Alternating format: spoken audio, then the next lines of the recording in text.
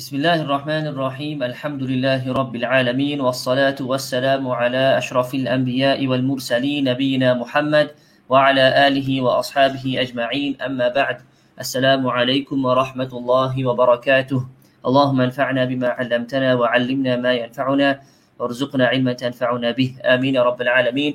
Alhamdulillah, we thank and we praise Allah Azza wa Jal for allowing us to reach our next lesson of the Creed of the Righteous course, Alhamdulillah Rabbil Alameen. And carrying on from last week's discussion, where we spoke about the importance of at-tafakkur, we spoke about the importance of reflection and pondering over Allah subhanahu wa ta'ala's magnificent ayat and His great and amazing creations that He has left for us and created for us, and specifically for us to ponder over. Because within these ayat, Allah subhanahu wa ta'ala has placed signs for us, for those who reflect and for those who look into them. And these signs, as we explained last week, will ultimately lead us and direct us back to the creator of all of these things, the creator of everything, the creator of all of the worlds, Rabbul Alameen, Allah subhanahu wa ta'ala.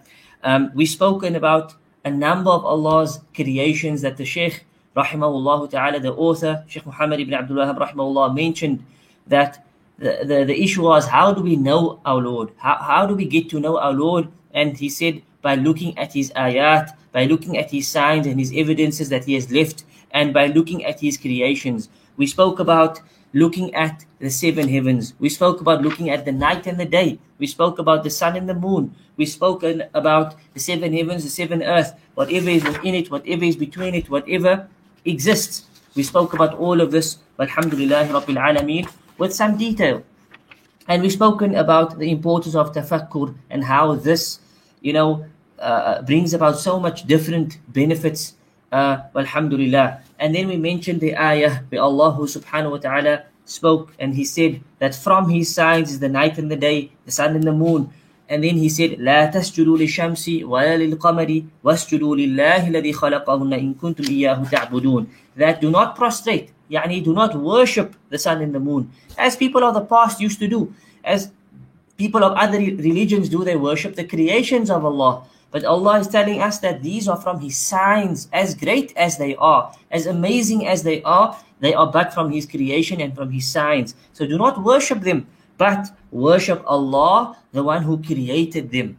In kuntum iyyahu ta'budun, if you truly worship Him alone. But if you are people of Tawheed, if you are people who are true worshippers of Allah, then you will never ever associate partners with Him. And this is what we will touch on further in tonight's lesson, bi'idhnillahi ta'ala. We mentioned a number of other ayat as well last week, alhamdulillah. Carrying on into this week's lesson, the author rahimahullah continues, and he says, وَالرَّبُّ هُوَ الْمَعْبُودُ, that the Lord, He is the one who is worthy of worship. He is the ma'bud. The Rabb is the one that we're supposed to be worshipping. Ar-Rabb, who is Ar-Rabb? Ar-Rabb is the creator of everything. Ar-Rabb is the one who created all of those amazing signs and creations that we've spoken about, and much more than that. He is the one who created the seven heavens and whatever it contains. He is the one who is the owner of everything. He is the one who is in charge of everything. Al-Malik wal-Mudabbir. He is Al-Mudabbir, the one who manages the affairs, who is in control of all affairs. Every single thing is in His hand. Ala lahul khalqu wal-amr. As we spoke about last week, this verse, that indeed the creation and command belong to Him alone. The creation and command belong to Him alone. Tabarakallahu Rabbul Alameen. And blessed is Allah, the Lord of all of the worlds. So the Lord, He is the one who is ma'bud, the one who is described with perfection. He is the one that we worship. He is the one that's worthy of worship. وَالدَّلِيلُ قَوْلُهُ تَعَالَى. And then the author says, and the evidence for this is the statement of Allah subhanahu wa ta'ala, يَا أَيُّهَا النَّاسُ اعْبُدُوا رَبَّكُمُ الَّذِي خَلَقَكُمْ وَالَّذِينَ مِنْ قَبْلِكُمْ لَعَلَّكُمْ تَتَّقُونَ. Allah subhanahu wa ta'ala, He says, and this ayah you will find in the beginning, towards the beginning of Surah Baqarah, second page of Surah Baqarah, third page of Surah Baqarah, depending which mushaf you are using. But here Allah Azza wa Jal, He says, and this is the first commandment found in the Quran. This is the first instruction found in the Quran. Yani from the beginning of the book, this is of the first instructions that Allah subhanahu wa ta'ala mentions. And Allah, He addresses all of mankind. He does not address the Muslimun, the believers. He does not address the males or the females. He says, Ya ayyuhan nas, O mankind, O humankind, O people. Which means He's addressing every single person in creation. And this word nas in this context will include the jinn kind as well. So Allah is addressing all of creation, and He says, U'budu rabbakum, worship your Lord alone. Worship your Rabb alone. He is the only one that you should worship. The one who blesses you, the one who has bestowed all types of favors upon you, that which is apparent, that which is hidden, and so forth. الَّذِي خَلَقَكُمْ وَالَّذِينَ مِنْ قَبْلِكُمْ, the one who created you. Who is this Lord? He is the one who created you. And He is the one who created those before you. Who is this Lord that you should worship, O people, O jinn, O all of creation? Who is the one that you should worship? You should worship the one who created you. You should worship the one who created you and those before you. The one who created everything, Al-Khaliq, the creator of everything. لَعَلَّكُمْ تَتَّقُونَ, so that you be of those who fear Him. So that you be of those who are conscious of Him. So that perhaps you will attain taqwa, God consciousness. Yani you will be of those by worshipping Him, the one who created you. You will be of those who bi'idhnillah fulfill His commandments, and those who stay away from His prohibitions. Those who fear Allah subhanahu wa ta'ala at every moment. الَّذِي جَعَلَ لَكُمُ الْأَرْضَ فِرَاشًا. The next ayah Allah says that He is also the one who made for you the earth as a place of settlement. Firashan. He created this earth for you flat, like a carpet, prepared for you as a place of settlement, as a place where you can live with ease, as a place where you can go and fulfill your needs of work, of farming, of different types of needs that we have. Allah has created this earth for us in this way. Firashan, flat and easy for us to go about our business and go about our needs. And then Allah says, وَالسَّمَاءَ بِنَاءً, and He made for you, He created for you the heavens as a canopy or as a roof. Bina'an, like a roof over your heads. That is a form of protection for you. The sky above us is there as a form of protection for us. It contains within it stars. It contains within it signs. We mentioned the sun and the moon last week. Those stars are used by people who are out traveling as a means of guidance, as a means of direction, as a form of beauty. Allah has beautified the heavens for us. He's made the sky like this, the way it is, as a form of beautification for us, and also as a protection for us, as we mentioned. This is from the bounties of Allah, and this is the way He's created this world, with the flat earth and the sky as a roof, as a canopy above us. وَأَنزَلَ مِنَ السَّمَاءِ مَاءً فَأَخْرَجَ بِهِ مِنَ الثَّمَرَاتِ رِزْقًا لَكُمْ. And then Allah says, and He sent down for you, or He sent down from the heavens, and from the sky, from the clouds, water, rain that is pure and blessed, pure water that He sends down from the heavens for us to benefit from, for us to drink. And Allah then says, فَأَخْرَجَ بِهِ مِنَ الثَّمَرَاتِ, that causing fruits to grow. That rain that comes brings about crops, brings about all types of benefits. It gives life back to the earth.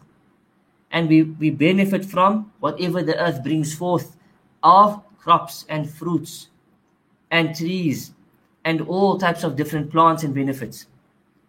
Rizqan lakum, Allah says. That all of this is for what reason? As a provision for you, as a rizq for you, as a form of sustenance for you. Subhanallah. Pure rizq, pure sustenance. Allah subhanahu wa ta'ala sends down, so that we can benefit, so that it can assist us in our obedience towards Allah subhanahu wa ta'ala. And then Allah Azza wa Jal says, فَلَا تَجْعَلُوا لِلَّهِ أَنْدَادًا وَأَنْتُمْ تَعْلَمُونَ. So do not knowingly set up equals with Allah subhanahu wa ta'ala, yani in worship. Do not knowingly set up with Allah equals in worship. Subhanallah. So what do we see from this ayah? What we see from this ayah is Allah is instructing us. He's instructing us to worship your Lord alone. O people, O all of creation, worship your Rabb. Who is your Rabb? The one who created you. The one who created those before you. So that you can fear Him. So that you can be conscious of Him. And He is the one who made and created for you the earth as a place of settlement. And He created the sky for you as a canopy, as a roof. And He sent down water or rain from the heavens, which brings forth fruits which grows as a form of sustenance for you. So do not knowingly set up equals with Allah in worship. What this ayah incorporates is, number one, it reminds us of who Allah is. It teaches us a bit about our Creator. And it also informs us that He is the one that's worthy of worship.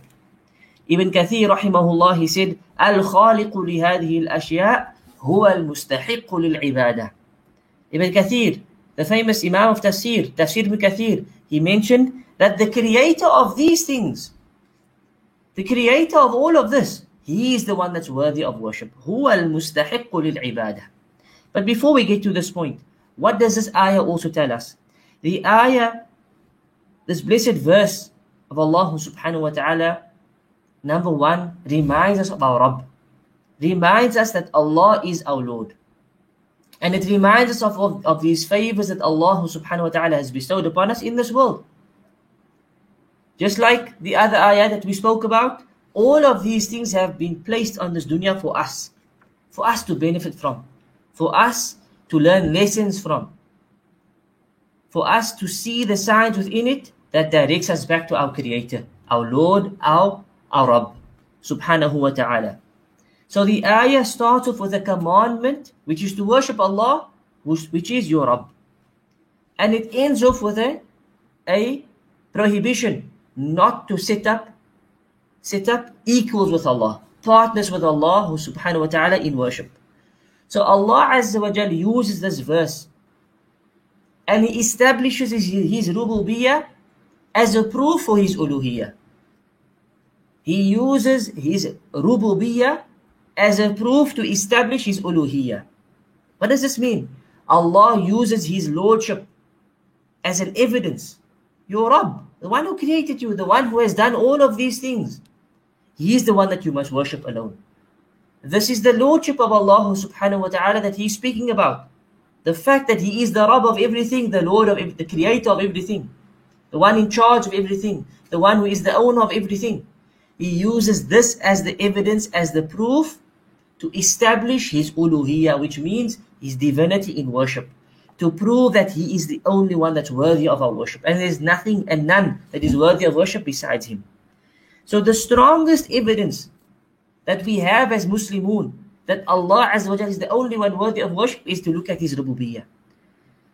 This is the clearest sign that there is none worthy of worship besides Him, is when we look at His rububiyyah, is when we look at Him as the Lord of everything, because this is what makes Him worthy of worship. This is what makes Him worthy of worship. So if we look at this ayah correctly, we will understand that Allah has established His rububiyyah, His lordship, as an evidence upon mankind, upon jinnkind, upon all of creation, or that they worship Him alone, and that they do not associate any partners with Him in worship. As Allah then said, فَلَا تَجْعَلُوا لِلَّهِ أَنْدَادًا وَأَنْتُمْ تَعْلَمُونَ. How can you then set up equals with Allah in worship when you know Allah? So وَأَنْتُمْ تَعْلَمُونَ. You do this knowingly, knowing who Allah is, knowing He's the Creator, knowing He's the Sustainer, knowing He's your Provider, knowing He's the one who created the heavens and the earth the way it is, as a provision for you, sends down rain as a provision for you. How then can we set up partners with Allah subhanahu wa ta'ala? Knowingly. This is what Allah is telling us, do not ever do this, stay away from this. And as we said, this is the first commandment in the Quran, to worship your Lord alone. The ayah ends off with the first prohibition in the Quran. The first prohibition in the Quran, which is فَلَا تَجْعَلُوا لِلَّهِ أَنْدَادًا. Do not set up equals with Allah in worship, knowingly. This is the first prohibition. So what do we benefit from this ayah as well? We benefit that the first commandment in the Quran, that when starting the reading of the Quran, the first instruction that we find is the instruction to worship Allah alone. And the first prohibition that we find is the prohibition to stay away from shirk. Is to stay away from having equals or setting up equals with Allah subhanahu wa ta'ala whilst we know who He is, whilst we know about His rububiyyah. And this is something that's very important, because we find that there are people who believe that Allah is the creator. They believe that Allah is the provider. They know that Allah is in charge of everything. They know Him as the Rabb. But yet they do not worship Him. They have set up partners with Allah subhanahu wa ta'ala. So when they make dua through the dead. They make dua via the righteous people, via the prophets, via the awliya and the salihin. Yet they know who Allah is as the Lord. Subhanallah. This ayah is telling us that if you know your Rabb, if you know Him to be your Rabb, if you know Allah is your Rabb, you do not have equals with Him in worship. Worship Him alone. Call unto Him alone. Jalla Jalaluhu. وفعل العبادة من غير توحيد ليست بعبادة. Doing any act of worship that is void of tawheed is not considered as an act of worship. Shaykh Abdul Muhsin Al-Qasim, who was the commentator of the book, he then mentions that doing any act of worship that is not built upon tawheed, that is not for the sake of Allah alone or directed to Allah subhanahu wa ta'ala alone, is not considered as worship. In fact, the Shaykh says, whomsoever worships Allah subhanahu wa ta'ala at times, even if it's majority of the time, and then associates partners with Him, فَلَيْسَ بِعَابِدٍ لِلَّهِ. He says this person is not a worshipper of Allah. This person is not considered as an abid, as a servant, as a slave, as a worshipper of Allah subhanahu wa ta'ala. Meaning that all of his worship is not for the sake of Allah. Yani at times he worships Allah and at times he worships other than Allah. At times he serves Allah and at times he serves other than Allah. This person, the Shaykh says, is not considered to be from the worshippers of Allah at all in the first place. And when we look at a verse of the Quran that proves this, Allah subhanahu wa ta'ala speaks about a people that worship Allah subhanahu wa ta'ala sincerely. They worship Him sincerely in times of hardship, in times of difficulty. Allah speaks about a people that worship Allah subhanahu wa ta'ala sincerely alone, with tawheed. At times of difficulty, at times of hardship. For example, those who are on ships, who are on boats, and the ocean becomes, rocky, or the ocean becomes a bit overwhelming, and that boat starts to, bob around and go from this way, that way, and people become scared. Becomes a moment of worry and anxiousness. Likewise, in today's time, when we're on a flight and we're flying, and all of a sudden, what happens? There's turbulence, and the aircraft starts to shake. At that moment, each person on that flight becomes terrified, and he becomes worried. There are people, Allah subhanahu wa ta'ala said, that used to be in this situation, and they used to then call upon Allah subhanahu wa ta'ala sincerely. Allah says, فَإِذَا رَكِبُوا فِي الْفُلْكِ دَعَوُوا اللَّهَ مُخْلِصِينَ لَهُ الدِّينَ. That when they're on their boats, out in the ocean, دَعَوُوا اللَّهَ, they call upon Allah, they supplicate unto Allah, مُخْلِصِينَ لَهُ الدِّينَ, sincerely in their deen, sincerely in their worship, in their religion. At that moment of difficulty, of worry, of anxiousness, of terror, of scare, they worship Allah alone sincerely. But then Allah says, فَلَمَّا نَجَّاهُمْ إِلَى الْبَرِّ إِذَا هُمْ يُشْرِكُونَ. Allah then says, but when we saved them, when we brought them to land, we saved them, we brought them safety back to land, إِذَا هُمْ يُشْرِكُونَ. They then went back to their shirk. They then started to worship Allah and besides Allah again. They fell back into polytheism. Which means, subhanallah, At that time of hardship and difficulty and worry and grief and fear, they worshipped Allah alone, because at that moment they knew there's none that can save me but Allah. At that moment they knew and they acknowledged that those whom they worship besides Allah cannot benefit them, cannot save them. It's only Allah who can help them. And so they called unto Allah alone, sincerely. But Allah says, فَلَمَّا نَجَّاهُمْ مِنَ الْبَرِّ, the moment we saved them, we brought them back to land safely, they then went back to their shirk. Wallahu musta'an. And there's a lesson in this for all of us. That of course, number one, we worship Allah alone. The main lesson here is the lesson of Tawheed. That Allah must be worshipped alone in times of hardship and fear, as well as in times of ease and prosperity. That we should not be like the mushrikeen of old, who used to worship Allah alone and sincerely and with khushu' and humility at times of difficulty only. That's not the way of the believer. And at times of ease, they used to then become heedless and they would go back to their shirk, worshipping other than Allah, calling upon the idols, calling upon the dead, calling upon the righteous, calling upon whomever, jinn, etc. There are so many false gods out there, wallahu musta'an. But the mu'min, he worships Allah Azza wa Jal alone in all circumstances, at times of difficulty and also at times of ease. This is the way of the believer. This is the muwahid. The person of Tawheed, he worships Allah alone in all circumstances, in all times. The second lesson is that we should be worshippers of Allah in all circumstances as well. Meaning not just with Tawheed, but we should be consistent in that we worship Allah in all circumstances. That we are true servants of Allah, not only in times of difficulty. And there's a hadith where the Prophet ﷺ mentioned to us that Allah said that He will remember His slave in times of ease. When the slave remembers Allah in times of ease, Allah will remember him in times of difficulty. That's what the meaning of the hadith basically is. That Allah will remember the slave at times of difficulty if the slave remembers Allah in times of ease. And there's a great lesson in this for us.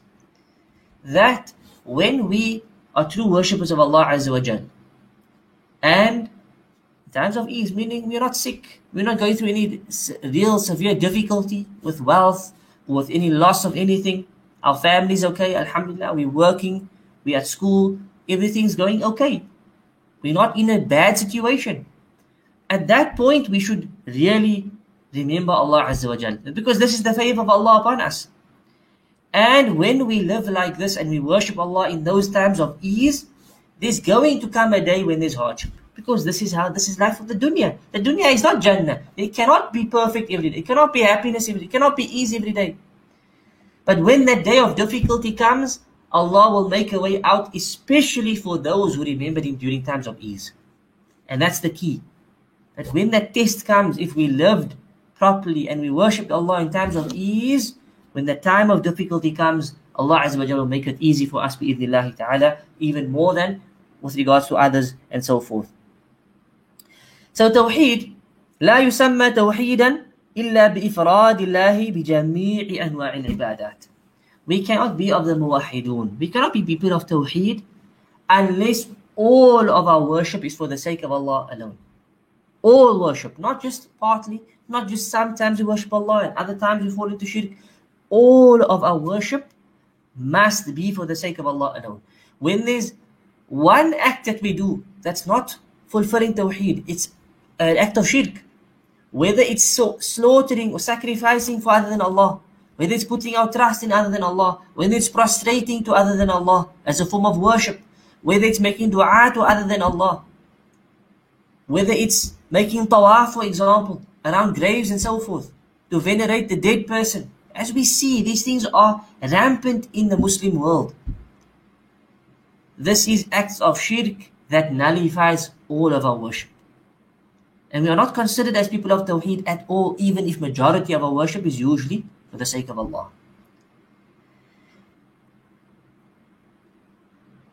As we mentioned, Ibn Kathir rahimahullah said, the creator of all of these things, huwa al-mustahiqqu lil-ibadah. Abu al-Fida, Ismail ibn Umar ibn Kathir. This is his name. His kunya is Abu al-Fida. His name is Ismail ibn Umar, the son of Umar, and is known as Ibn Kathir, rahimahullah. The great Imam of Tafsir, the great Imam of the various senses of the Sharia, but he's written one of the best books of Tafsir, alhamdulillah, that we can all benefit from. And it's available in English. Well, a summary is available, but it's still highly beneficial. And you can find it online as well, even for free, or you can purchase it in book form. The point is we should benefit from these type of books which are available to us in the English language as well. Alhamdulillah. So he says, the creator of all of these things that we've spoken about previously, last week and this week, he is the one that's truly worthy of worship. And there's none that's worthy of worship except the one who's truly the creator of everything. Because the one who's not the creator is creation. He's part of creation, which means he's weak and he's in need of the creator. So how can we be worshipping him? How can we turn our worship to someone who is in need of the creator himself? How can we worship something that's created, that is also in need of the creator? Why not just worship the creator in the first place? This is what Islam teaches us. This is what Islam teaches us, that he is the only one worthy of worship, the creator of everything. Allah Azza wa Jalla says, وَالَّذِينَ تَدْعُونَ مِن دُونِهِ مَا يَمْلِكُونَ مِن قِطْمِيرٍ. Allah says, and as for those whom you call upon from besides him, and anything that you worship besides Allah, anything, Allah says, مَا يَمْلِكُونَ مِن قِطْمِيرٍ. They do not even possess a qitmir. Whether it's a prophet, whether it's a messenger, whether it's an angel or a jinn, whether it's some other part of creation, a righteous person, Allah says those whom you call upon from besides Allah do not even possess a qitmir. What is a qitmir? A qitmir is actually the membrane that goes around the date seed. So if you open up the date, there's a little pit or a seed inside it. Around it you will see a see-through membrane. Very flimsy, very light. Right? This membrane that surrounds the seed, that's a qitmir. Allah says they do not even possess that for you. They cannot even help you with that, which is something that's simple, small, weak, something that's almost benefitless. Allah says they do not even possess that. In tad'uhum la yasma'u du'a'akum. Allah then says, if you were to call upon them, if you were to worship them, they cannot hear your du'as. They cannot hear your supplications. La yasma'u du'a'akum. This is the first point. That the only one who can hear everything is Allah Azza wa Jal. Imagine 1,000 people calling upon one righteous person, 1,000 people worshipping a tree, 1,000 people worshipping a jinn, 1,000 people worshipping an angel. Can that creation hear all that 1,000 du'as at the same time? Can that thing hear du'a from all around the world? Especially if it is something that has died? You cannot make those in the graves here. The ayah in the same surah, Surah Ahzab, mentions. Subhanallah. So then Allah says, La yasma'u du'a'akum. They cannot hear your dua. They cannot hear your dua. La yasma'u du'a'akum. وَلَوْ سَمِعُوا مَا اسْتَجَابُوا لَكُمْ. I think it's Surah Fatir, actually not Surah Ahzab. Anyways, وَلَوْ سَمِعُوا. Allah then says that even if they could hear, let's say for argument's sake, they could hear your dua. Allah says, مَسْتَجَابُوا لَكُمْ. They would not be able to respond to your dua. Even if you argue that they can hear. مَسْتَجَابُوا لَكُمْ. They cannot respond. So firstly, Allah says they cannot hear. But if people say, well, maybe they can, or there's some type of doubt, Allah says even if they could, مَسْتَجَابُوا. They cannot respond. They cannot answer. They cannot assist you. وَيَوْمَ الْقِيَامَةِ يَكْفُرُونَ بِشِرْكِكُمْ. And Allah says on the day of Qiyamah, they will disown your worship of them. They will disown your shirk. And notice this ayah. Allah is being very explicit. Allah speaks about those whom you call upon from besides him. They do not possess even a qitmir. They cannot hear you if you were to call upon them. And even if they could hear, they would not be able to respond. Then Allah says, and they will disown your shirk on the day of Qiyamah. Which means to call upon them in the first place is an act of shirk, And there should be no doubt about this. Because again, there's major doubts going around from people saying that calling upon the dead is not considered shirk. It's not necessarily shirk. Unless you believe that they are God besides Allah and so forth. Allah doesn't say this. Allah says the mere fact that you're calling upon them is an act of shirk. And they, the ones whom you're calling upon, will be the first ones to reject your shirk on the day of Qiyamah. They will disown you and your shirk on the day of Qiyamah. So let us not be in doubt that this is a shirk or not. Calling upon anyone besides Allah is an act of major shirk. It's a form of worshipping other than Allah, and it's major shirk. And there's no benefit in it. In fact, those who you call upon from besides Him will be the first to reject you and your worship on the day of Qiyamah. That's what Allah says. وَلَا يُنَبِّئُكَ مِثْلُ خَبِيرٍ. And then Allah says that no one can inform you, O Prophet. Allah tells the Prophet, no one can inform you better or like Al-Khabir. Right? مِثْلُ خَبِير. Like the all-knowing. This is Surah Fatir. Na'am, I was correct. This is Surah Fatir, not Surah Ahzab, Surah Fatir, verse 14. Right? So, no one can inform you about the situation better than Allah. Better than the all-knowing Jalla Jalaluhu. So the point here is that any worship that's directed to other than Allah is considered as a form of shirk. And our worship must be for Him alone. For He is the only one worthy of worship because He is the Lord of everything. Because He's the creator of everything. He's the provider and sustainer of it. He's the one who protects everything. He's the one who's in charge of all affairs. And so forth. He is the one who is worthy of worship alone. This is the point that we've been mentioning tonight. Walhamdulillahi Rabbil Alameen. So this is where we will stop bi'idhnillah. And next week, inshaAllah ta'ala, we will speak about some of the different forms of worship that we have, that Allah Azza wa Jal has given us to worship Him through bi'idhnillahi ta'ala. So before we end off, if there are any questions that we can possibly assist with, you can send your questions through, inshaAllah ta'ala. Barakallahu feekum.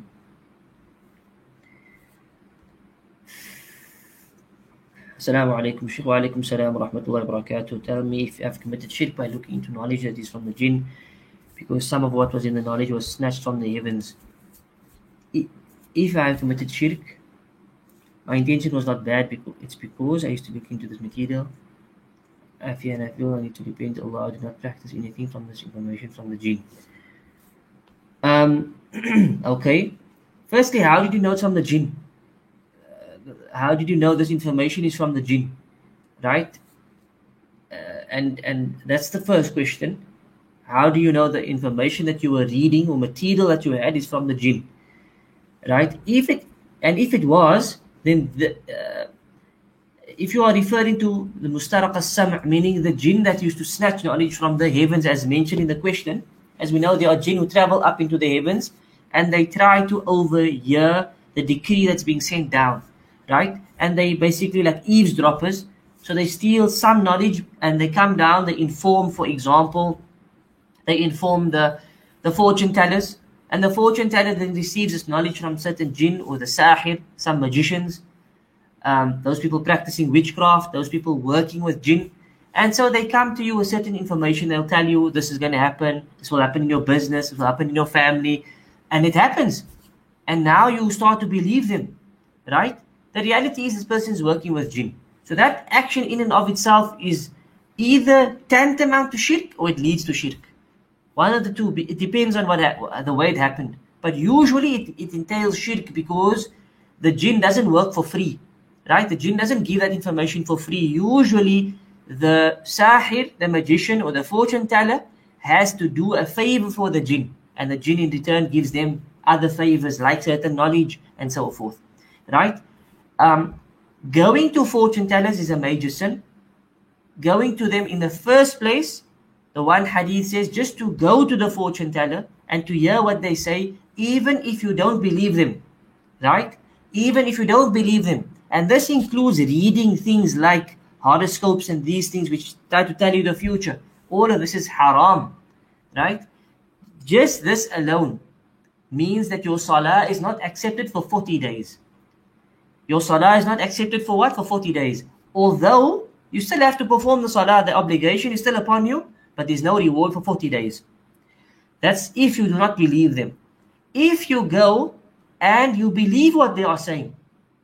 You go there and you believe this person's telling me the truth. This person knows things. This person has certain miracles. Then the hadith says, فَقَدْ كَفَرَ بِمَا أُنزِلَ عَلَى مُحَمَّدٍ. This person has disbelieved in what was sent down to Muhammad sallallahu alaihi wasallam, meaning the Quran. He's disbelieved in the Quran. So in that case, it's a form of shirk. It's a form of disbelief. To believe fortune tellers, to believe them is a form of shirk. So if this is what you meant, I'm assuming this is what the questioner meant, that talking about information from the jinn, I'm assuming it came through some form of fortune teller or some form of magician. To believe it is a form of kufr and shirk.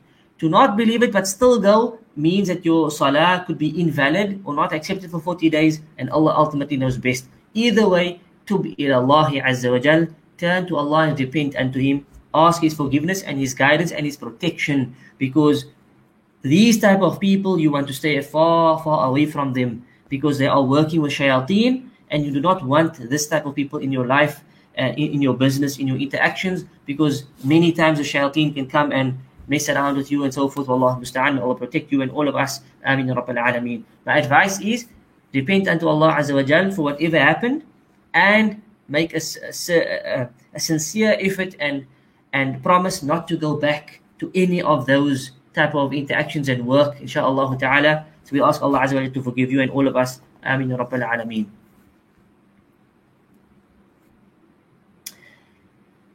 What is the permissibility of protesting? Most of the scholars say that protesting is impermissible, and Allah ultimately knows best. The reason is that it leads to a number of issues. For example, it includes intermingling. It includes a lot of haram. It includes destruction of public property. It includes upsetting the peace. It includes it could lead to, for example, thawras, when there's revolts and so forth, which then has a response from the government, and then there's people maybe get locked up and people get beaten up or even shot and so forth. So many times it leads to more harm than actual good, and Allah ultimately knows best. Most of the scholars have said it's impermissible. Wallahu a'lam.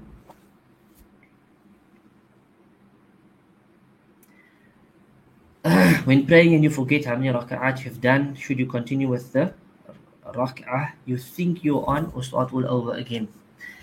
It depends, right? It depends on how sure you are. Okay, it depends on how sure you are. So if, let's say, for example, you are pretty sure that you are on the third rak'ah, but there's some doubt. There's a little bit of doubt, but you're quite sure that it's the third rak'ah. In that case, it's the third rak'ah and you continue. If you are completely unsure, you absolutely have no idea is it the third or second, then always go to the lesser of the two. Right? If you're completely unsure, you have absolute doubt, you have no idea which one it is, go to the lesser of the two and carry on from there. At the end of the salah, you can make the sujood sahwi as well, just to be sure, right? And Allah knows best. So if you are confident that it's the third, for example, or the second, then it is the third or the second, and again make the sujood sahwi at the end. If you have complete doubt, you have no idea which one it is, third or second, go to the lesser of the two and then finish up the salah and make the sujood sahwi at the end, and Allah knows best. Is this creed the creed of the Salaf? Yes, inshallah.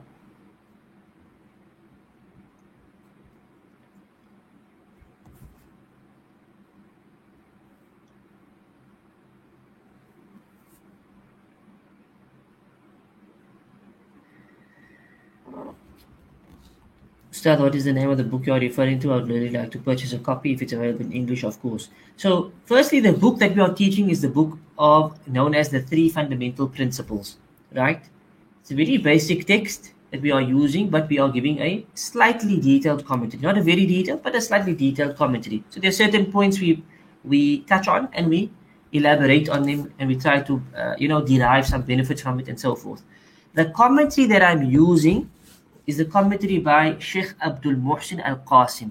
This Sheikh is Imam of Masjid al-Nabawi, Right, so I'm using his commentary as a guide, and I'm explaining what the Sheikh has expounded upon based upon the text that we are using. The text you can find in English. You search the 3 fundamental principles by Sheikh Muhammad ibn Abdul Wahhab, you will find it.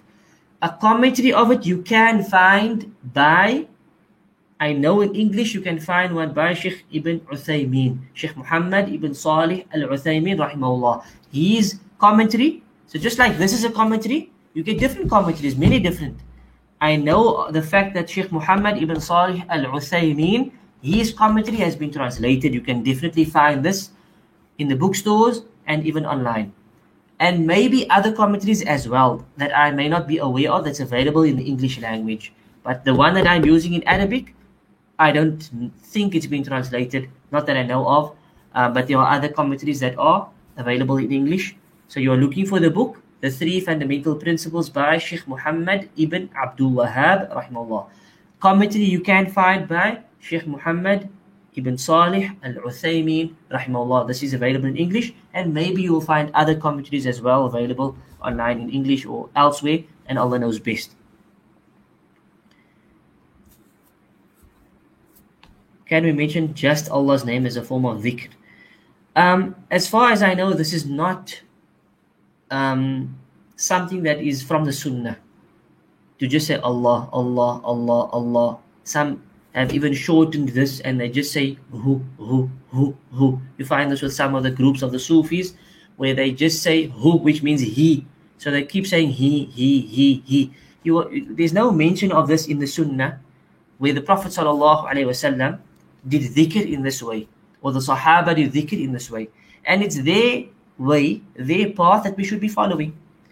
Our worship we learn from the Prophet ﷺ. So when we make dhikr of Allah, we want to praise Allah, not just say His name. So instead of just saying Allah, say Subhanallah. Perfection and glory belong to Allah. Subhanallah means Allah is free from all defects, all shortcoming, all weakness. Perfection belongs to Him. So you say Subhanallah, Subhanallah, Subhanallah. Understanding what you are saying, teaching yourself, ingraining into your heart the perfection of Allah, that Allah is free from any weakness, any shortcoming, any defect, any tiredness, any slumber, any deformity, anything. Allah is perfect in every way. Instead we say Alhamdulillah, all praise belongs to Allah. He is the one that's worthy of all praise. Number one, He is perfect. His names and attributes, everything He does is perfect. We should praise Him. For this, He deserves to be praised. Number two, all of the favors He bestows upon us, He deserves to be praised. Instead of saying Allah, say Alhamdulillah, all praise belongs. Allahu Akbar. Instead of saying Allah alone, say Allah is the greatest. Nothing is equal unto Him. Nothing is like unto Him. He is greater than everything, greater than anything else. There's nothing impossible for Him. Allah is the greatest. No matter what difficulty you're in, Allahu Akbar, Allah can take you out of it at any moment. So instead of saying Allah, Allah, Allah, praise Him. Alhamdulillah, Subhanallah, Allahu Akbar, La ilaha illallah. There is none worthy of worship except Allah. There is no deity worthy of worship except Allah. These 4 words are the best 4 words on the face of this earth. Nothing is equal to it. So instead of saying Allah, Allah, Allah, that becomes like an innovated form of dhikr. We should avoid this. Worship Allah the way the Prophet ﷺ had taught us to worship Allah. Say Subhanallah, Alhamdulillah, wa la ilaha illallah, Allahu Akbar. Say it over and over and over. Understand what you are saying. 2 words, light on the tongue, heavy on the scale, easy to say. Subhanallah wa bihamdi, Subhanallah al-Azim. Hadith al-Bukhari. Heavy on the scales of Qiyamah, light on the tongue, easy to say. Perfection belongs to Allah and all praise. Perfection belongs to Allah, the greatest. This is how we should worship Allah Azza wa Jal, and so forth. As opposed to just saying hu, Allah, Allah, Allah. That's not worship from the Quran and the Sunnah. Worship Him, remember Him, praise Him. This is how we should make dhikr of Allah Azza wa Jal, and Allah knows best.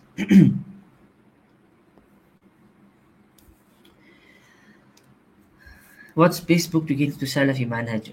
It's a very difficult question. Number one, start with the Quran. Start with learning the book of Allah. Learn, the Fatiha. Learn the tafsir of the 3 quls of the Fatiha and so forth. Study the book of Tawheed. The book we're learning today is the book of Tawheed. Tawheed is the most important subject. Study these type of books, Thalatha Usool. And the reason why I say these books are because they are simplified books, especially for us today, right? If you go to the classical books, they're a bit more technical. They're a bit more. They're not as simplified as these books are. But these books are about the same aqidah, the same tawheed, and so forth. So this is a good book to start off with. Kitab al-Tawheed of the same author, Ibn Abdul Wahab rahimahullah, is also very good in terms of tawheed. And so forth. Then the Salafi manhaj it's a whole way of life. It's not just one thing. It's about being attached to the book of Allah. It's about worshipping Allah Azza wa Jal the way we're supposed to. It's about having the best of akhlaq and character. It's about protecting our tongues from ghiba and backbiting and slaughtering others and from lying. It's about protecting our gaze. It's about worshipping Allah at night. It's about worshipping Allah during the day by fasting. That's what Salafiyah actually is. Yes, it starts with rectifying our aqidah 100% true. So we learn these books of Tawheed. We distance ourselves from innovation and shirk. We worship Allah Azza wa Jal alone. But we also have to get close to Allah subhanahu wa ta'ala. Memorize his book, study his book, learn the sunnah of the Prophet sallallahu alaihi wasallam in all facets of life, from aqidah to worship to transaction to the way we interact with others and so forth. So when you say the Salafi manhaj, that has a very, very broad meaning. So start with the aqidah, connected with the book of Allah subhanahu wa ta'ala, recite it every day, study it every day, learn the way you're supposed to worship Allah, fiqh, take out what's fiqh of tahara, fiqh of salah, fiqh of zakah, and so forth. This is all part of the Salafi manhaj, and Allah Azza wa Jal ultimately knows best.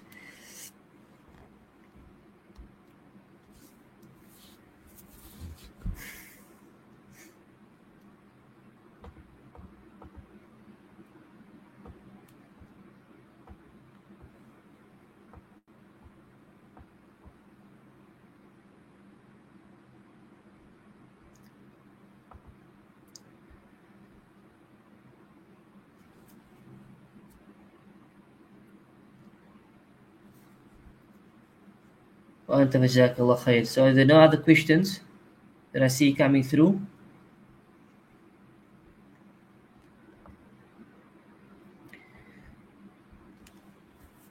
Now I see a lot of mention of adhkar. The best of adhkar is of course the prophetic adhkar, right? So try your best to start with the morning and evening adhkar.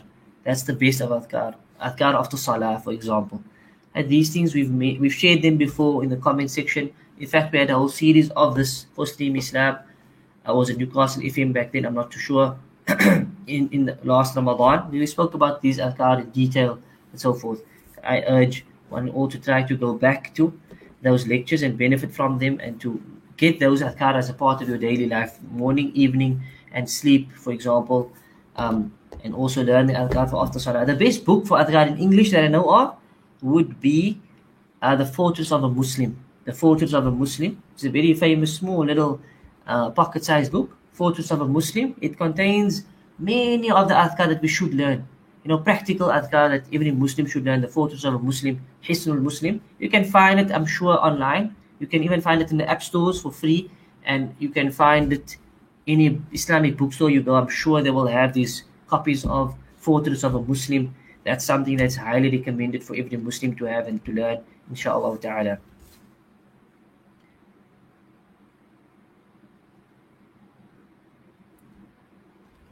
Assalamu alaikum wa alaikum salam. Any books on manners? Books on manners.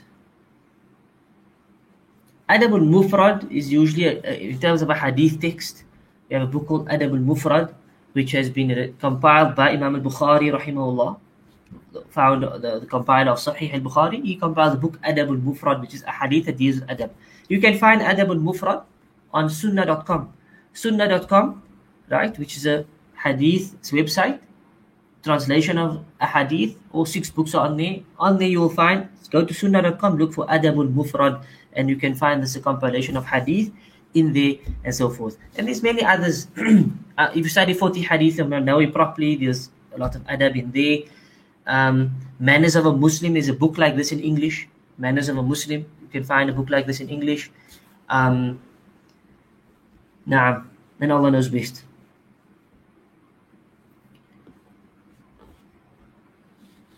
Where can I find them again, the other lectures? You can find them on, I'm not sure if it's on the Steam Islam site or the Newcastle FM site. Maybe Brother Hassan in the background, I don't know if you know.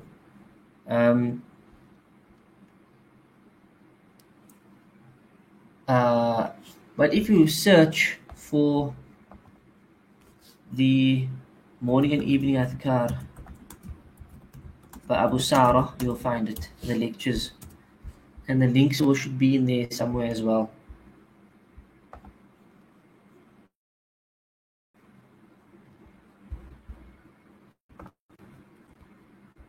Yeah, I think it was still fast FM. There we go. There's a link, alhamdulillah. So if you go to those applications, there's a playlist over there. There's a list of the different adhkar that we should be doing morning and evening and so forth with a commentary on it. And you can benefit from that, inshallah ta'ala. Barakallahu feekum. So I don't see any other questions. Inshallah, we can wrap up here tonight. Naam, I don't see any other questions. So barakallahu feekum. We will stop here, inshallah ta'ala, until next week, bi'idhnillah. وصلى الله على نبينا محمد وعلى آله وصحبه أجمعين سبحانك اللهم وبحمدك أشهد أن لا إله إلا أنت أستغفرك وأتوب إليك السلام عليكم ورحمة الله وبركاته.